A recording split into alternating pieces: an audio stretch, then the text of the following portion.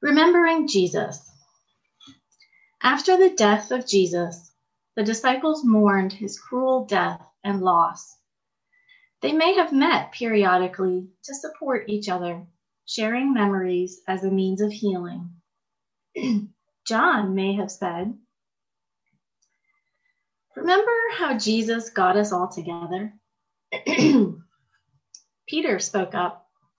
"Andrew and I were fishing along the Sea of Galilee when Jesus came along and said, 'Come with me.' There was something compelling about him, so we went with him.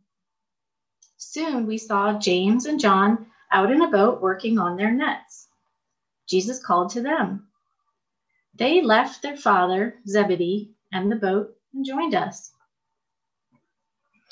Later, Philip, Bartholomew, Matthew, Thomas, the other James, Thaddeus, Levi, and Judas joined us. We were surprised when Jesus invited Levi and Matthew. They were tax collectors, and we all knew how corrupt tax collectors were. However, Jesus must have sensed the good in them, so they were invited too.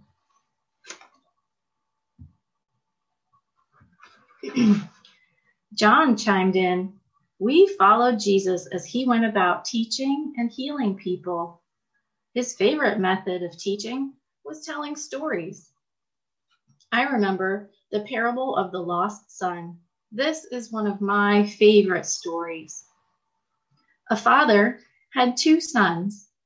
When the younger son asked for his inheritance, the father gave it to him. The son promptly left home and squandered his money to the point where he was starving. At that moment, he decided to go home. When he arrived, his father raced out to welcome him home.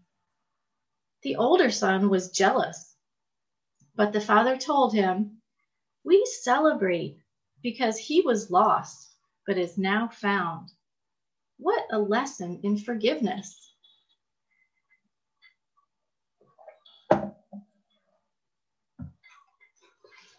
Luke spoke next. Being a physician, I was really touched by Jesus' healing ministry. When we saw the blind man, you guys asked Jesus who had sinned, this man or his parents. We thought the disability was a result of sin.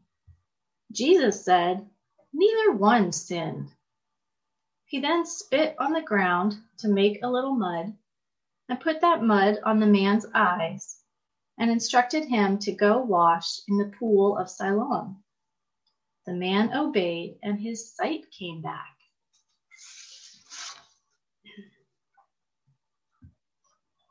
The other healing that stands out in my mind was the case of the man with leprosy. Leprosy was thought to be highly contagious, so people with leprosy had to stay away from others and live in isolated colonies. When the man with leprosy saw Jesus, he begged for healing. Jesus had compassion on the man and even touched him, and suddenly he was cured. The man's skin and nerve problems had gone. However, Jesus told the man to tell no one about the healing, but to show himself to the priest.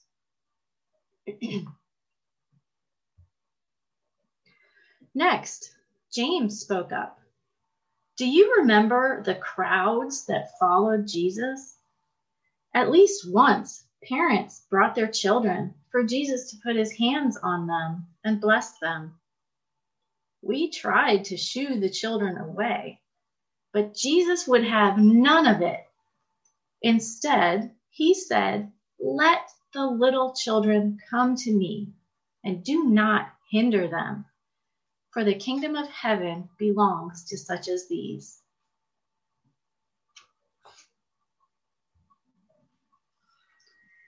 Then there was that time that Jesus was in Bethesda, teaching to a crowd. Evening came. And Jesus did not want to send them away hungry. First, Jesus asked me, "Philip, where can we buy bread to feed the people?" I protested at the cost. At that, Andrew spoke up. "There is a boy here with 5 loaves and 2 fish, but how far will that go for so many people?" Jesus said, "Bring those to me." He had us seat the people in groups on the grass. When he had returned thanks, he broke the bread in pieces, same for the fish, and we distributed the food. When the 5,000 people had eaten, we gathered up 12 baskets of leftovers.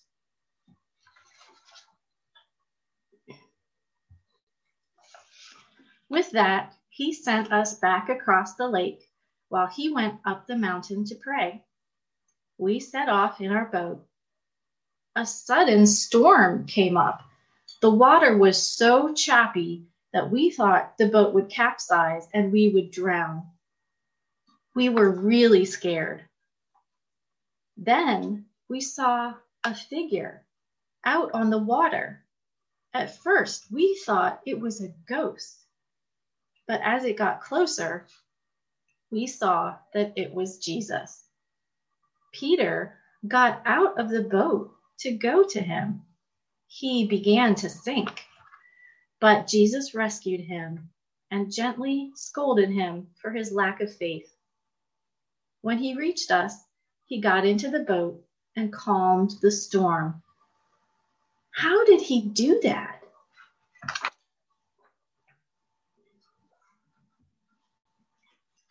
James said, "I remember the time that we were out fishing.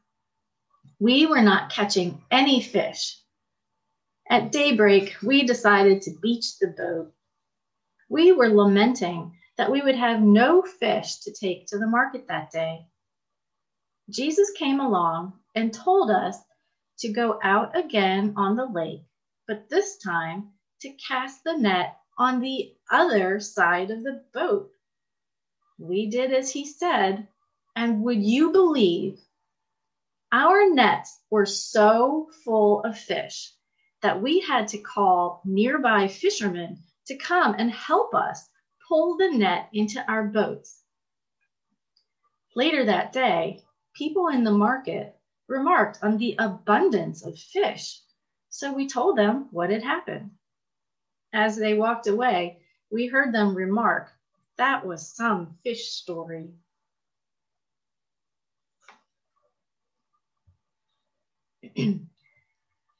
Philip recalled a time Jesus modeled anti-racism.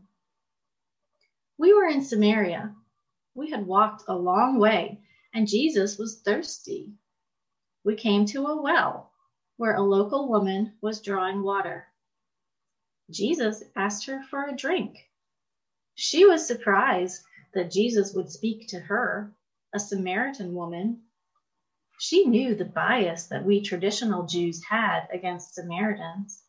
Never mind that they too are Jews, but because some of them intermarried with other races, we traditional Jews have nothing to do with them. We do not worship with them. Most of us even avoid traveling through Samaria. We are so biased. So what a surprise when Jesus, a traditional Jew, spoke to that woman and asked her for a drink of water. Her family will be quite surprised when they hear about this.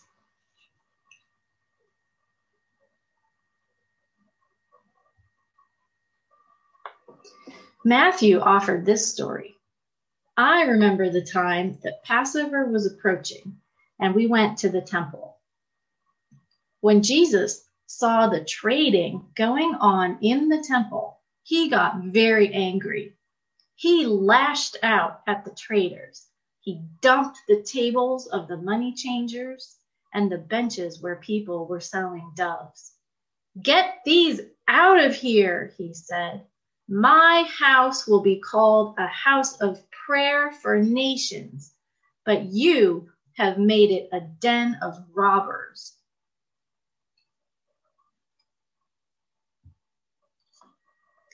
I still puzzle about the incident on the way to Bethany before the temple fiasco. Jesus was hungry. Seeing a fig tree, he went to see if it had any fruit.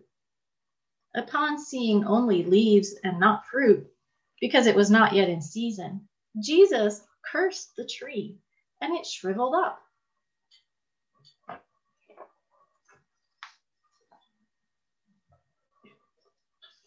Then there was the time, actually it was 6 days before Passover. We were at the home of Martha, Mary, and Lazarus. Martha served us a delicious meal. Mary then brought out an expensive bottle of perfume and poured it on Jesus' feet and wiped his feet with her hair. Judas, he was our treasurer, fussed, saying that the perfume could have been sold and the dividends given to the poor. Of course, we suspected that Judas had other ideas for the potential money. Jesus replied, "Leave her alone. You will always have the poor among you, but you will not always have me."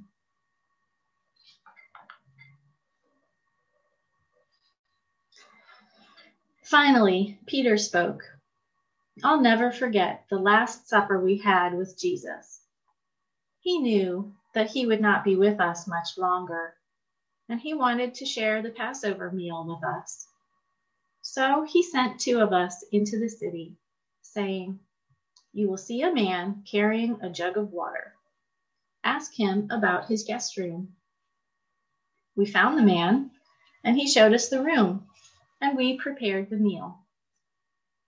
That evening, while we were eating, Jesus said, "One of you will betray me, and one of you will deny knowing me." I was very upset, but Jesus knew what would happen. After we finished eating, Jesus demonstrated servanthood by washing our feet. Jesus also wanted us to know that we were now to carry on the ministry that he had started. He commanded us to love one another as he had loved us, saying, "This is how people will know that you are my disciples." Philip wanted to see the Father that Jesus spoke of, but Jesus answered, "If you have seen me, you have seen the Father." We now understand better what the prophet Micah meant when he said, "Do justice, love mercy, and walk humbly with God."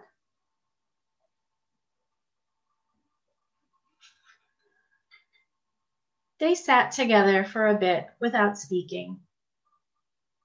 Then Peter sighed and said, "This has been therapeutic, but Andrew and I need to get ready for another night of fishing. Let's get together again soon to share more memories of our time with Jesus. Good night, brothers." "Good night," they replied.